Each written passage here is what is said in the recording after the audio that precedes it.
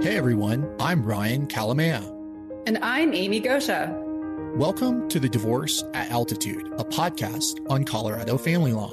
Divorce is not easy. It really sucks. Trust me, I know. Besides being an experienced divorce attorney, I'm also a divorce client. Whether you are someone considering divorce or a fellow family law attorney, listen in for weekly tips and insight into topics related to divorce, co-parenting, and separation in Colorado. Welcome back to another episode of Divorce at Altitude. This is Ryan Kalamea. This week, I am joined by my co-host, Amy Gosha. Amy, how you doing? Good, Ryan. How are you doing? What's new?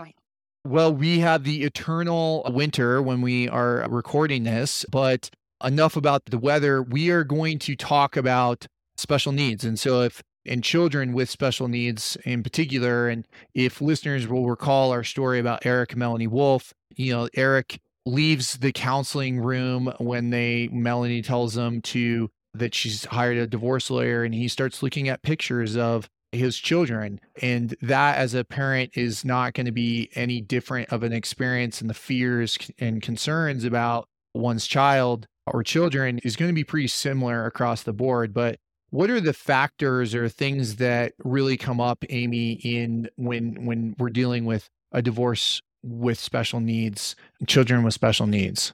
Yeah, so I think with special needs, there's a lot of layers that are going on, because you have not only the layers of what does that child need developmentally, but you also have, like what they're about to go through a divorce. So when you're looking at, kind of a, acceptance type model, usually the kid, when you're looking at the grieving process, they're usually one of the last to kind of get through that entire grieving process. So you're looking at the stress of this pending divorce and how is that going to impact the children?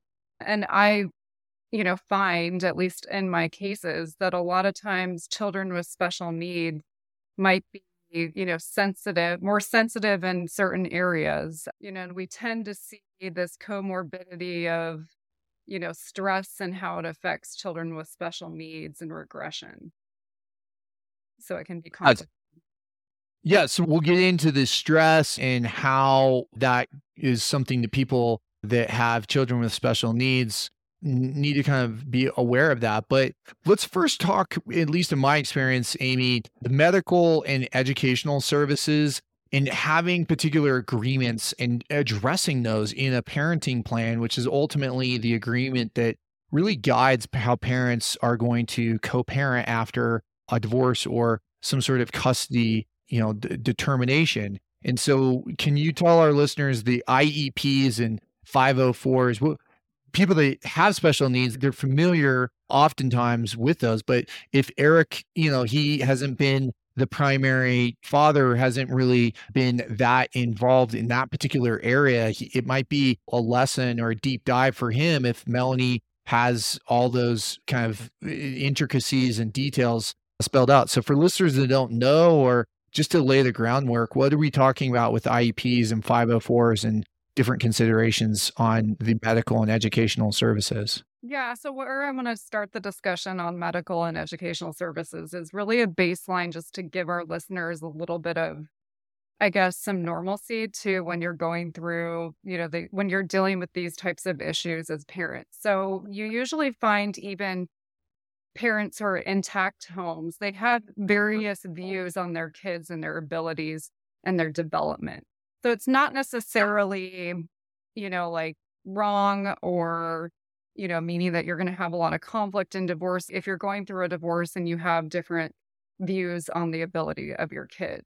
So when we're looking at IEPs and 504s, usually how kids are getting diagnosed with, special needs is through the medical model. Like your kid, you'll take them to the pediatrician, you fill out, the developmental tracking for how old your kid is to see, are they on track for a certain milestone?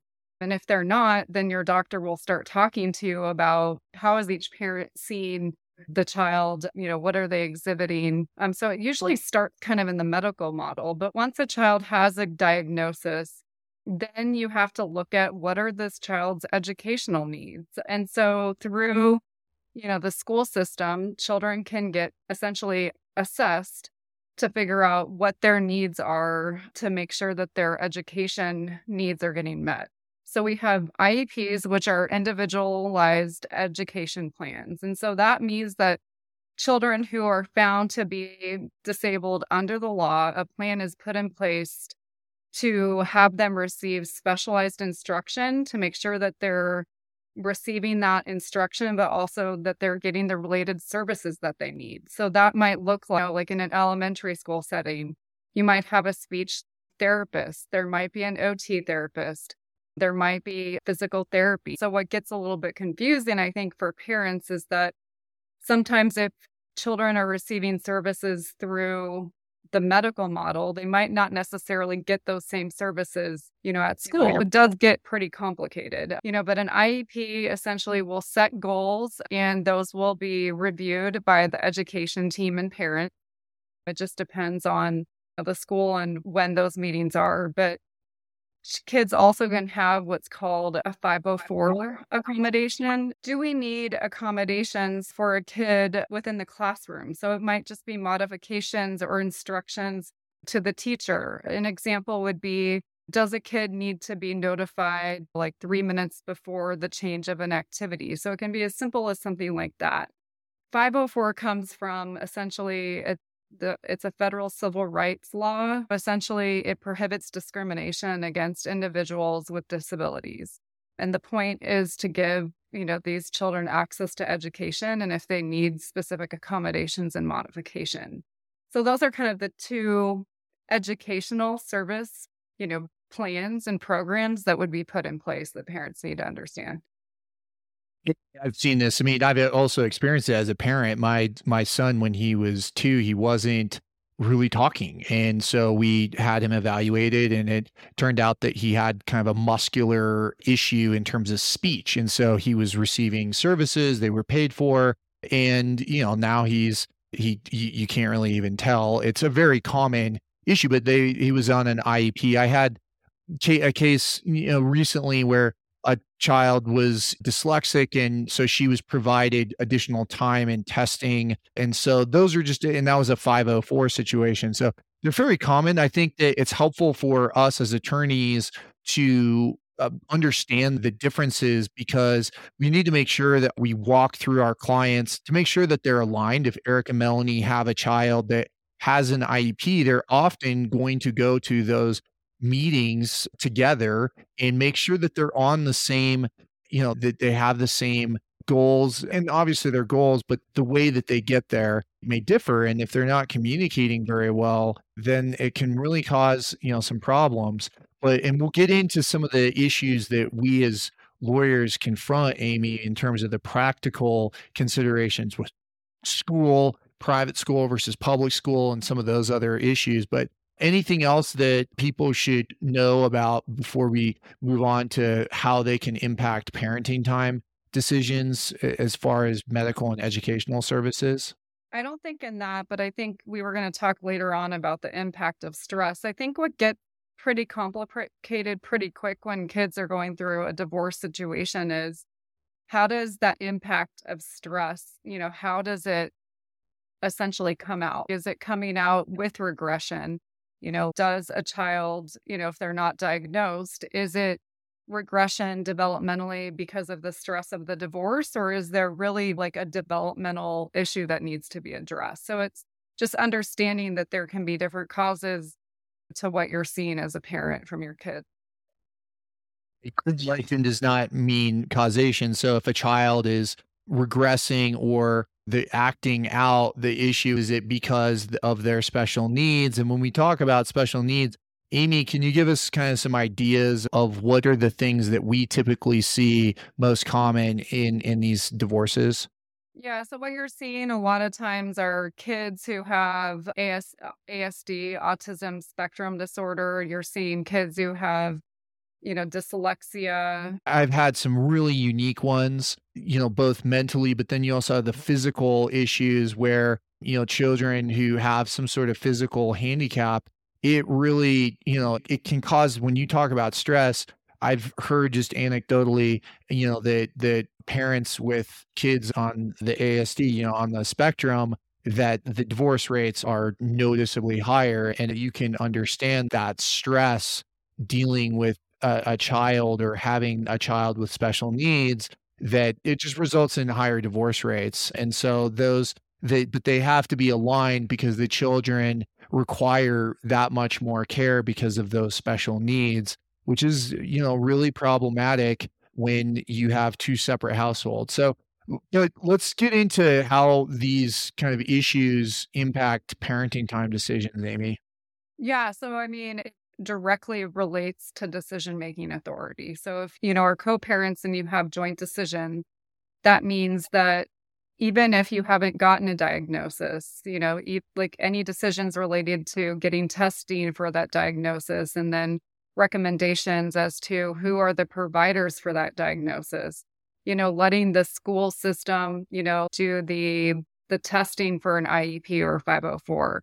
You have parents, we have a case where the child is very dyslexic and the school team has come and said, this kid needs to be tested. And one of the parents said no. And there's joint decision making, so it can become very problematic. And then just the kid living in two different households where they need providers, like where is the service, where is the therapist going to be located? Do the parents live in, like a close proximity, or is there an issue with distance? So I think all of those things, are related to decision making. And so if you're more detailed within the parenting plan on how those decisions get made or resolved is key. Oftentimes, because the needs are so great, and obviously it depends on a case by case scenario. If we take our Eric and Melanie Wolf, scenario, oftentimes what I have observed is that Melanie will have an intricate, like she will know all the providers, the schedules,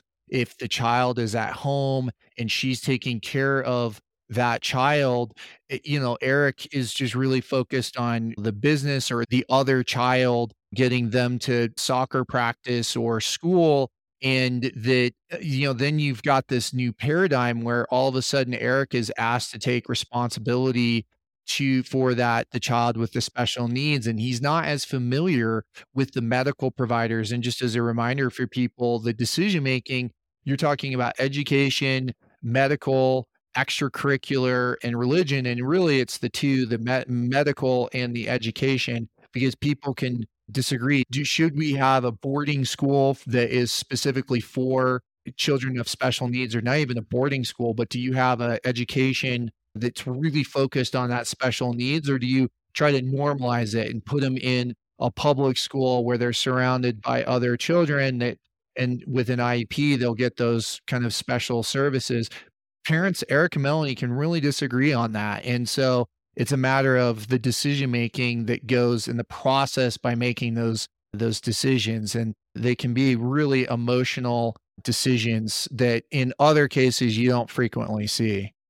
Yeah, and I think that can just create more conflict. And I think, at least I see in a lot of cases, the parties, if they're having a hard time reaching agreements on, these, choice of providers, what type of, school choice, a lot of times we try to put in a parenting coordinator decision maker, and then you have to be very specific about what that person can do. But that can be helpful, I've found.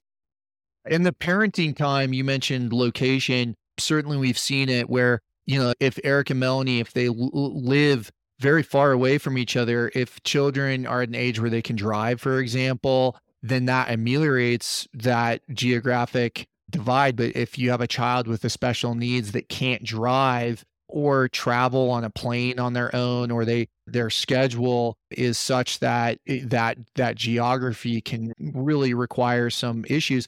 A child might be going down to Children's Hospital in Denver. I see it up here in Aspen, where, children, they might be diabetic, or they might have some sort of condition that requires them to go down to Denver. That, again, can really impact some parenting time decisions. Yeah, absolutely. And then I think another practical consideration is just the financial component. When you're dealing with kids who need a lot of treatment, that's expensive and who pays for it. So just to be very clear in the agreement how those costs get shared between parents. There are grants out there. Obviously depends on the financial circumstances. I once had a case where, my client, there was a child with special needs and she had received federal funding, and the legal issue was that income for determining child support. But, if we have extracurricular or extraordinary medical expenses, that can be factored in child support. So if a child, for example, is diabetic, and we know that with the insulin that they are going to blow out the deductible, or there might be some sort of medical expense that's going to be factored into the child support. But private school versus public school, those sorts of issues, they really are magnified, I think, Amy, in cases where children have special needs. Yeah. And since we're talking about the financial piece that, sometimes I talk to parents about, or at least my client, when I'm dealing with a child with special needs, setting up a special needs trust make any sense? So just for our listeners, that's a discretionary trust. It's designed to provide for disabled individuals to supplement their care, but also while maintaining, their ability to still qualify for certain public benefits. So, there are certain circumstances where a special needs trust is something that parties can look at on the financial side.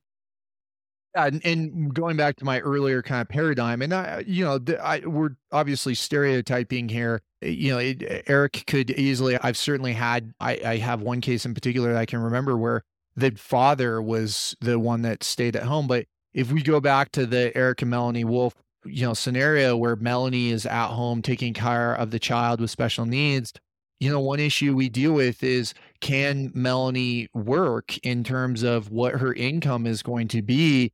And there is legal authority that we're not going to impute Melanie, or the court doesn't have to impute Melanie a full 40 hours per week if she's taking care of a child with special needs, that, that is recognized as a kind of a valid reason for her not to be working at least full time.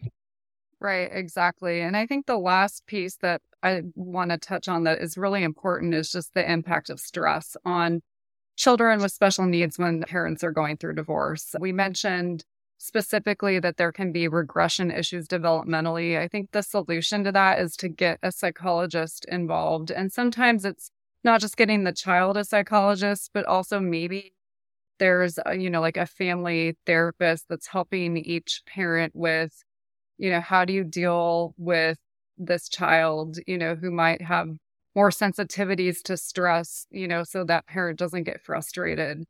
How do you deal with transitions to make them the easiest for the child? So I think that impact on stress, should be dealt with early on to get parents on the same page. I agree. And if they don't get on the same page, then, and you have to do some sort of evaluation. Previously in other podcasts, Amy, you and I have talked about PREs and CFIs, and we just recently did a presentation to the Young Lawyers Division for Family Law. Special needs, this is kind of, in my mind, falls into that category where a parental responsibilities evaluator is likely going to be involved, because you want to make sure that both an attorney and anyone else, including an evaluator, has some experience with special needs. It may not necessarily be with, Angelman syndrome or some other really unique special needs, but, to communicate to the judge or to really kind of provide some recommendations that are specialized to that particular child. Because if Eric lives near water, and that is a consideration with both, Angelman syndrome, which I'm aware of, or autism, where if a child's attracted to water, you would really want to have some specialized recommendations to make sure that the worst, fear, risk of any parent doesn't come to fruition. And if Eric and Melanie aren't able to agree, if Eric's saying, that's not really a big deal, I live near water, that is a big deal, then people can get into conflict. And having a PRE or an attorney that understands and has gone through those issues before that I think is really critical for people to consider when they're navigating a divorce with a child with special needs. Yeah. And I think also just dealing with these issues and some of my cases and looking at the research, kids with special needs have a higher percentage of having some other mental health issues, or they can be, I guess, more prone to depression, or if you're dealing with like a teenager, like they might be more prone to, suicidal ideation, so it's to, that's also something, to be aware of, to make sure that you're addressing not only just the special needs, but also like their mental health is super important. Hopefully listeners have an idea of some general kind of considerations. I think it is general. Each case and each, child with special needs, the parents, they know that child better than anyone else. And I think it's incumbent on parents to really look for, the ability to reach agreements. And it can be through compromise, because if Eric and Melanie, even if they may disagree about, for example, how often to, observe, diabetes, the insulin, or, the various kind of issues that they could disagree on with autism or with, any sort of other special need, they going to a judge and having a judge decide for them is going to be really problematic, because just like this episode's kind of scratching the surface on these various issues, the people, Eric and Melanie, going to a judge, even if that judge, cares very deeply and has, some sort of working knowledge, there is no way that judge is going to know the particularities of that child like Eric and Melanie do. So I think it's even more important for, people going through divorce with special needs to look for the ability to compromise, because they can really craft and customize their schedule and the process by which they make decisions that is going to benefit their child. Well, until next time, this is Ryan and Amy. Thanks for joining us on Divorce at Altitude. Hey everyone, this is Ryan again. Thank you for joining us on Divorce at Altitude. If you found our tips, insight, or discussion helpful, please tell a friend about this podcast. For show notes, additional resources, or links mentioned on today's episode, visit divorceataltitude.com. Follow us on Apple Podcasts, Spotify, or wherever you listen in. Many of our episodes are also posted on YouTube. You can also find Amy and me at kalamaya.law or 970-315-2365. That's KALAMAYA.law.